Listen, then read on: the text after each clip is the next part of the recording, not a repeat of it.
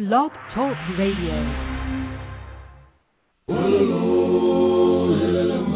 It's the Spiwe Show, an idea exchange empowering us to live well, live fully, and love deeply. And now, here's our host, Spiwe. Hey. Welcome to the Spiwe Show. Our topic today is stressed. 3 things will help. You are a lawyer, an executive, a doctor, an HR professional, or in some other demanding position where the stakes are high and getting things wrong is not an option. Your job often requires quick thinking with insufficient information, and your stakeholders expect you to pull magic from your brain at the drop of a hat. Let's not even talk about the pressures of balancing that with kids and family and everything else that you have going on in your life. How do you manage the stress? This is what we are going to talk about today. The truth is, there's actually no shortage of ideas on how to manage stress. When I researched this topic, I found a whole lot of suggestions, including laughter, and I thought, ooh, I like laughter. So this past week I posted a picture on my blog of a cute little dog with red smeared all over his face and his paws, and the caption was, "What lipstick?" So that's always a good way to reduce your stress. Another way that I found, getting more organized. Well, isn't that an ongoing endeavor, right? Mood control was another one that was cited, and I thought, well, shucks, if I could control my mood, I probably wouldn't be stressed. But that's a good one. Deep and slow breathing. This one actually made a fair amount of sense to me because those of you who've ever had babies, you will know that one of the things that they focus on during your prenatal lessons is how to breathe. And deep breathing will oxygenate your body. It will normalize your heartbeat, thereby reducing stress. You may have tried this technique when you found yourself in a really stressful situation or before responding to your child or someone who really upset you. Sometimes it works, right? But sometimes you are so stressed out or so emotional that all the breathing in the world doesn't feel like it's going to do any good.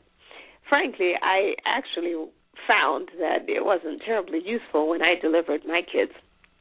And, I thought about the breathing, tried the breathing, didn't really work. The pain was what it was, and it came anyway, and it was whatever it was going to be, and there was no amount of breathing that was going to change that. And so, in fact, I found that visualization was more helpful. So rather than fighting the pain, I just sort of visually went into the pain. But anyway, story for another day. Massage. Massage is a good stress reliever, I think. In my experience, it was great until I had to get off the table, and then I was back to, who I was and the situation I was in. And so I didn't find that to be terribly useful in terms of a long-term solution. Medication is always available. There are some people like me who don't like to take medication. I have a hard time keeping up with daily vitamins, much less medication, and I certainly don't want to take anything on a long-term basis. There are, however, natural, herbal, and, of course, chemical medications that you can take for stress. Sometimes medication may be the only effective option depending on the situation. So I'm not saying that it's a bad thing to do. I'm just saying that if what you're looking for is the day-to-day management of stress, if you are sort of your run-of-the-mill, average, stressed-out man or woman, it might not be an option that is terribly effective for you. Changing your habits, always a good idea. But if you're in a situation where you have a stressful job, job, then you may not be able to get away from the causes of your stress. However, changing your habits, because I'm actually going to suggest that you do some things to change your lifestyle and you incorporate some habits. Changing your habits can be incredibly useful depending on what you're changing and what you're changing them to. Part of the challenge is, of course, finding something that is sustainable on a long-term basis that doesn't involve the use of artificial means that will require you to keep spending money on your artificial means, or that will, over time, have side effects that you may not want to deal with. I also saw a suggestion for hypnotherapy. I have read and heard some doctors say that this is a good way to change your neural pathways and therefore improve your brain function so that you can better identify the causes of your stress and you can better manage your stress levels. Another suggestion that I came across as I was looking is avoiding junk and sugary foods. Well, you pick up any diet book, you Google any discussion about the impact of sugars and excess carbohydrates and the wrong kinds of carbohydrates for your body, and you will get all kinds of reasons for why junk foods and sugary foods are actually not good for you physically as well as emotionally as well as psychologically. So this is not that show, so we're not going to go into a diet discussion. But the article that I happened to read on this topic suggested the consumption of minerals such as vitamin C and calcium because these can help with muscle relaxation and rejuvenation. Not a bad idea. All of us have to manage stress, right? Some of us are more susceptible to stress than others. Sometimes because of children, you might find that your life is pretty stressful. I remember when my first child was born. That was a stressful time. Primarily, I think, because as an adult, I am wired to sleep for, I'm supposed to sleep for 8 hours a day. I try to get 8 hours of sleep, but on average, I sleep between 6 and 7 hours a day. But, children babies in particular, are wired to take those hours of sleep. There are actually a lot of hours that babies sleep, really. So if a baby sleeps 12 hours a day, the problem is they're doing it in 3-hour shifts. And so you're not designed, or at least you're not accustomed to taking your sleep in 3-hour shifts, and therefore that was the cause of stress. It wasn't so much the baby as much as it was, frankly, the sleep deprivation and all of the challenges that brought with it. But that was my experience. So we have stress in our lives. Some of us have jobs that cause us stress, perhaps because of the work itself, perhaps because of the people that we work with, perhaps because of your boss, because of your direct reports, maybe one of your direct reports. But there are all sorts of reasons why we have stress in our lives, and I don't think it's so much a question of how do you eliminate it, but how do you manage it, particularly if you find yourself in a situation where your stress level is caused by something that's really chronic in your life. Could be, or it could be a temporary but chronic situation. It could be an illness. It could be something like a divorce. You do get past it eventually, but while you're going through it, and probably sometime later, it's going to be a high stressor in your life.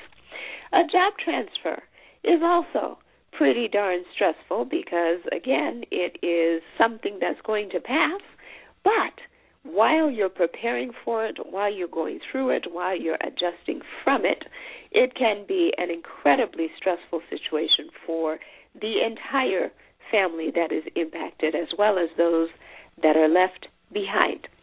So we agree, I'm sure, that all these things lead to increased stress. Now, for the sake of interesting trivia, I actually looked up the most stressful jobs and found a listing of the top 10. I put the article on the posting for this blog. So you can go to www.spiwe.com. That's SPIWE.com. Under the posting for this episode. If you go to www.thespiweshow.com, you'll get to the same place. The top 10 most stressful jobs are real estate agent, and this is in no particular order, real estate agent, emergency medical technician or EMT, stockbroker, architect. I suppose, I never really thought about the fact that architect is probably a pretty stressful job, because if you don't get it right, there's going to be a lot of damage and a lot of injured people and perhaps a lot of killed people too.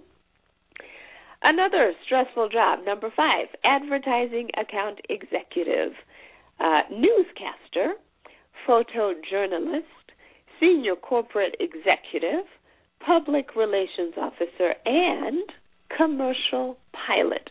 I think all of those are actually pretty self-explanatory. So if you're in any of those professions, then you know that actually you are at a much higher risk for stress and a high level of it within your position. Other stressful situations. I did take a look just for yucks to see what are the most stressful situations that people encounter. One list had these 5 stressful life events: death, job change or job loss, marriage, divorce, and personal injury. I have been through 4 of these 5, and I can certainly attest to the stresses of each one of them. I'll spare you the boring details, but I bet that you can probably identify several of these yourself and name several more things that have caused you a lot of stress in your own life, and perhaps you are in one of those situations right now. Another list that I took a look at listed a different 5, and for a different 5 causes of stress. They were work, debt, loneliness, moving house, and relationship problems. A fundamental tenet of the Spiwe Show is the idea that all life revolves around relationships. Relationships with your family, with your loved ones, with your spouse, your romantic relationships, your relationships at work, your spiritual relationships. All life is relationships of one form or another. So relationship problems, no matter what they are certainly a cause of deep stress, especially for those of you who really value having good and positive relationships. The minute you fall out with your friend, then you don't feel well. Physically, you don't feel well because the stress gets to you. That can be very stressful. Other listed stressors that I found include, not surprisingly, kids and family, commuting, studying for exams, pregnancy, and wedding planning. Commuting, I suppose, is kind of a no-brainer, right? So if you live in California and you are trekking through several hours of rush hour smog and traffic every day, that can lead to a fair amount of stress unless you figure out emotionally how you're going to deal with it. The number 1 cause of stress, and this is one that when I hit upon it, I thought, well, of course, this makes so much sense because it hit the nail on the head. And this is one that came from an article in Psychology Today, and I posted it. You'll find it posted on Spiwe.com. Perhaps this is no surprise when I tell you what it is, but it lays at the foundation of many of these events that I just described. And I'm going to request a drum roll because it is a really good one. Drum roll, please. Here it comes.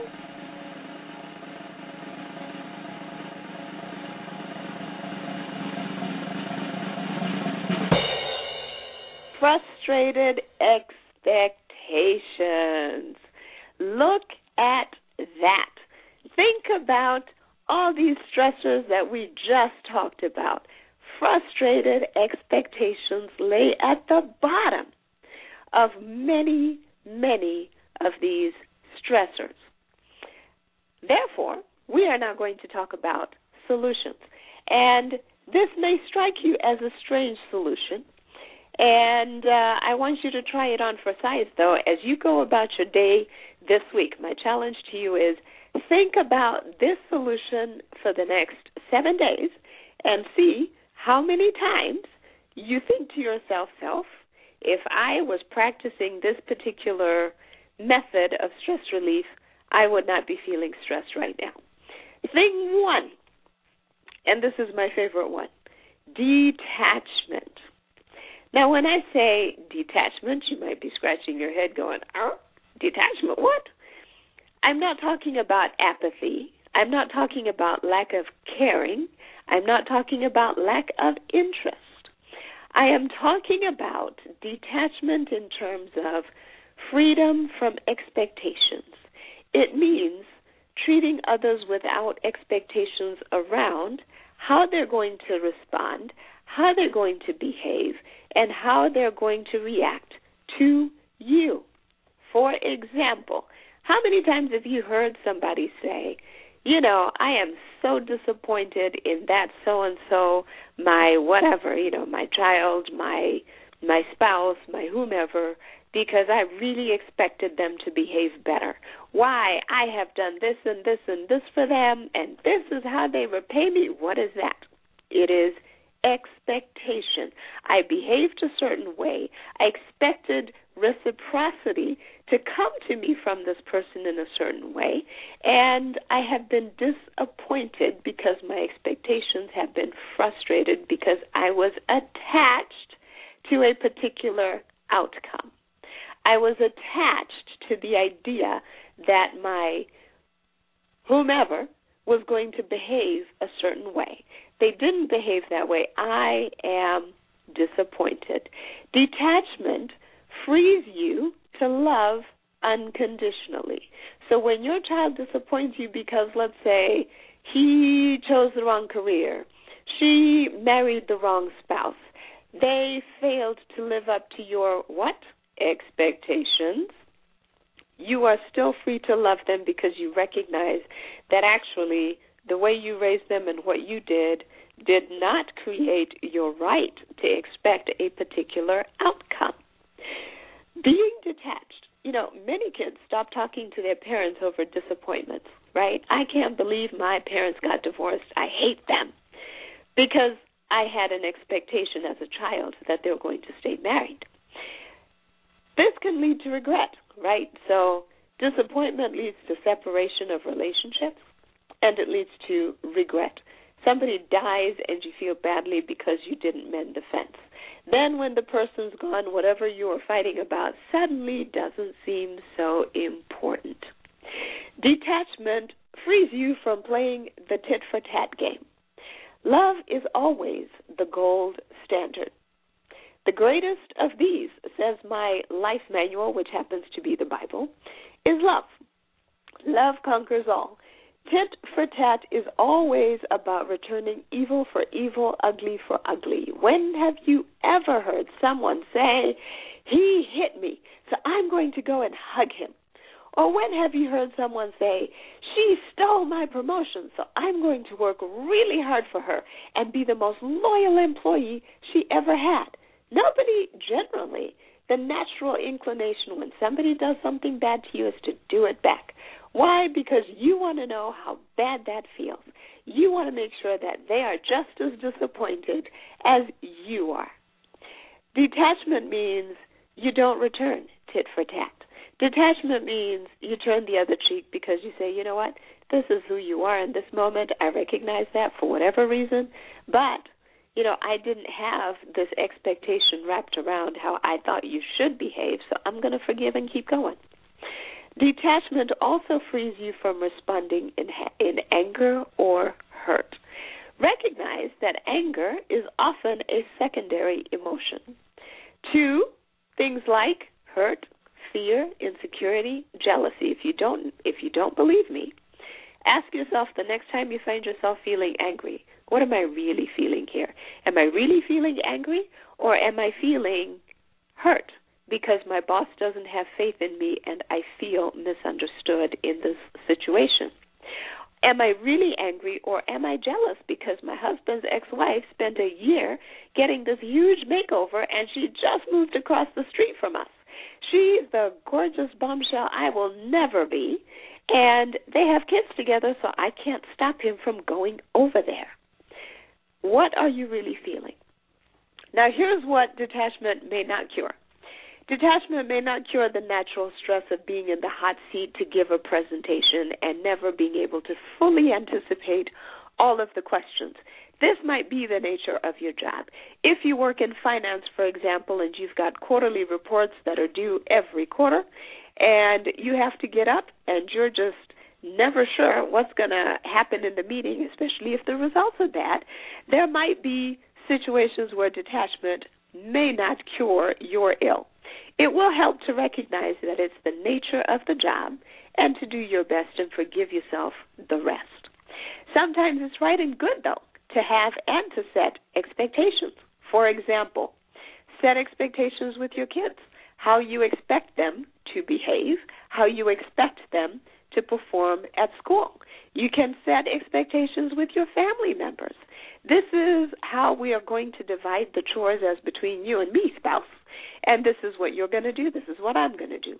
You can set expectations within a romantic relationship. I am looking for this kind of relationship, and if it's not quite getting there for me, perhaps I need to reset my expectations. Perhaps I need to express my expectations. But detachment will, in all those situations, help you deal better if your kids, your family members, your spouse, your work colleagues do not behave as you expected. Rather than getting mad and nagging, you can simply call them on the behavior, impose the appropriate consequence, and move on. If your child hasn't obtained gainful employment and he's 35, by a certain agreed-upon time, you can see that he hasn't gotten a job because he's playing video games all day. You impose whatever your previously agreed-upon consequence is, and there's no need to yell and scream and have tantrums and to nag him every day. If your spouse cheats on you the second time after you gave her a free pass the first time, maybe this time you take a different action. If your boyfriend is not responsive to your needs even after you've expressed them, perhaps this is not the right man for you. Suck up the disappointment that he's not the one and free yourself for the one that is.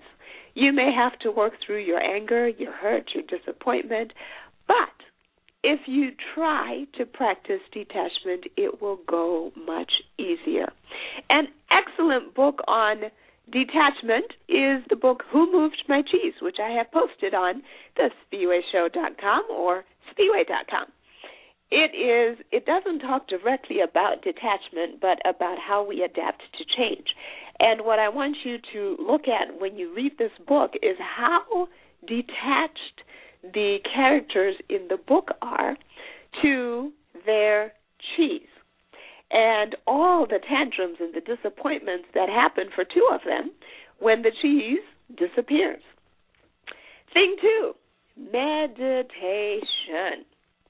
An 8-week mindfulness meditation study conducted by the Massachusetts General Hospital researchers found that meditation appears to make measurable changes in brain regions associated with memory, sense of self, empathy, and stress. This is the first study to document changes over time in the brain's gray matter as a result of meditation. You will find a link to the study on the website at spiwe.com. Just scroll down to the page, and you will see it there for you to take a look at.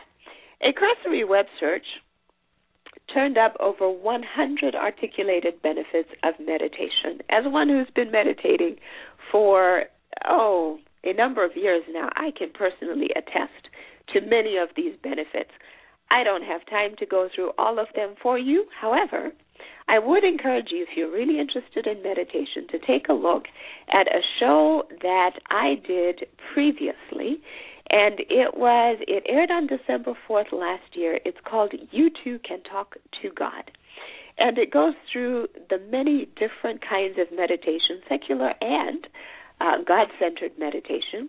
It goes through many of the benefits of meditation, and it also gives you a step-by-step guide, my personal step-by-step guide for how I have done it successfully and what has worked for me.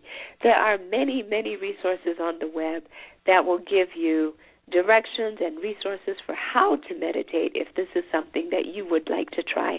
I highly, highly recommend it. I will give you just a few of the benefits. 5 physical benefits of meditation. Number 1, it increases the efficiency of oxygen circulation in the bloodstream. 2, it increases your tolerance for exercise. 3, it can reduce high blood pressure. 4, it reduces anxiety attacks by lowering the levels of blood lactate. 5, it increases muscle tension and decreases muscle tension and increases muscle relaxation. Psychological benefits of meditation. 1, meditation increases concentration and focus. You will work better when you meditate. 2, God-centered meditation increases intuition and perceptiveness. 3, meditation improves emotional intelligence. 4, it increases self-confidence. 5, it reduces anxiety and stress, and it increases calmness. Spiritual benefits of meditation. 1, God-centered meditation allows you to attach yourself to God as your pole star, reducing uncertainty, fear, and being swayed by negative events. You will be far less susceptible to feeling stressed out by the things that go on in your daily life when you are practicing God-centered meditation. Now, my meditation practice is God-centered meditation, so I can speak to that. I cannot speak to other kinds of meditation because I haven't tried them, but I have heard anecdotally from other people who practice visualization and other secular methods of meditation that actually they are also incredibly effective. More of the spiritual benefits. Number 2, it allows you to better realize your oneness with God. Simply put, it will bring you closer to God, and therefore it will improve your relationship with Him. 3, it makes it easier to get in touch with your spiritual self. 4, it makes it easier to distinguish between your ego and your spirit. 5, it makes it easier to live a life of purpose. For a full exploration, like I said, visit spiwe.com and go check out the show, You Too Can Talk to God. December 4 of last year, you can just scroll through the different postings until you run into it, or you can run a search on the first page. Bottom line is, with meditation, pick a way that works for you. God-centered meditation, secular meditation, there are many, many ways to do it, many different techniques. But what I will tell you is you should, however you do it regularly. Try and do it morning and evening to get the best results. Spend a couple of minutes every morning, a couple of minutes every evening. Even if you start with 5 minutes, just get into the habit. The other critical success factor for meditation is it's not something you achieve. It is an ongoing journey and an ongoing discipline because every day you have to carve out the time to do it. There will be days when you are successful. There will be periods, long periods hopefully, when you are successful, and there will be times when you just feel like you just fell off the wagon. No matter, just pick it up and keep on going. Thing 3, exercise. I posted a great article from Psychology Today entitled 19 Reasons to Exercise.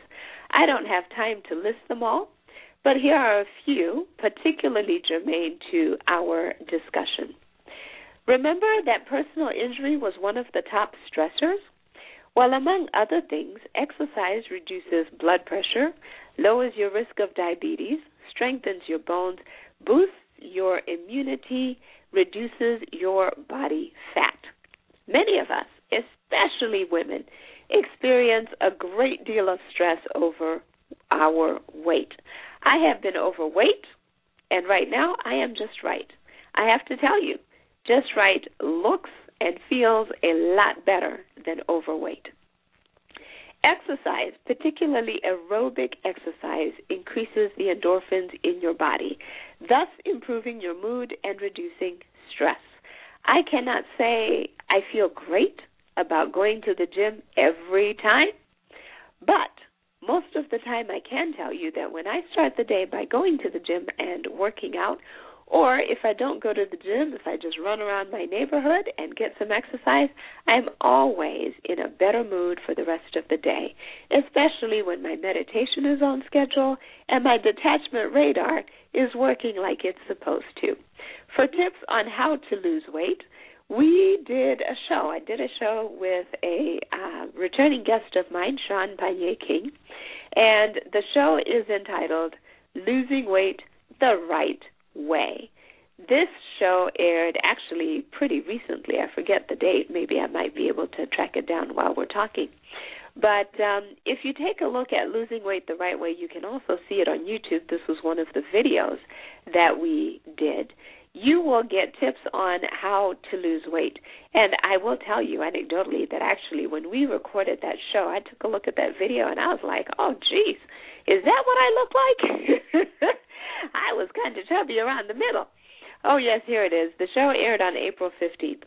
And I actually took the advice from that show because Sean is a former bodybuilder, and he had some suggestions about reducing sugars and carbs and increasing protein and fish and vegetables, and I did, and getting rid of, pop and, excessive sugars like that. And I did that, and I went and I worked out like he suggested, and wouldn't you know it, I lost about 10 pounds, certainly since April, since that show aired. I lost about 11 pounds since then. And I'm short, so it makes a difference. So all kinds of reasons and tools for you to lose weight if you choose to, but these are my top 3 things for reducing stress. There you have it, the 3 things that will help reduce your stress consistently if you practice them. I picked these 3 things in particular because they're not situational. It's not, gee, when I get into a situation when I'm stressed, I'm going to breathe. Or, gee, when I get into a situation when I get stressed, then I'm going to do something about it.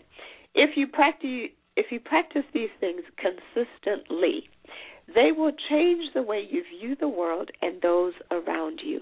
They will build up peace, stillness, and positive emotions within you so that you are much less susceptible to the spikes in stress level caused by situations that you encounter every day. Because the goal is not to overcome the stress when you face it. The goal is never to get to the point where you are stressed out in the first place. So even though your job might be very demanding, even though your kids might demand a lot out of you on a daily basis, even though you have other situations going on in your life that cause you stress, these are things that will, over time, with consistency, help you deal with and reduce your overall exposure to stress. And that brings us to the end of our show today. Until next week, this is Spiwe saying, go in peace and get yourself into gear to reduce your stress. Thank you for joining us on The Spiwe Show. Visit thespiweshow.com for content and other episodes. Join the fan page at facebook.com/The Spiwe Show.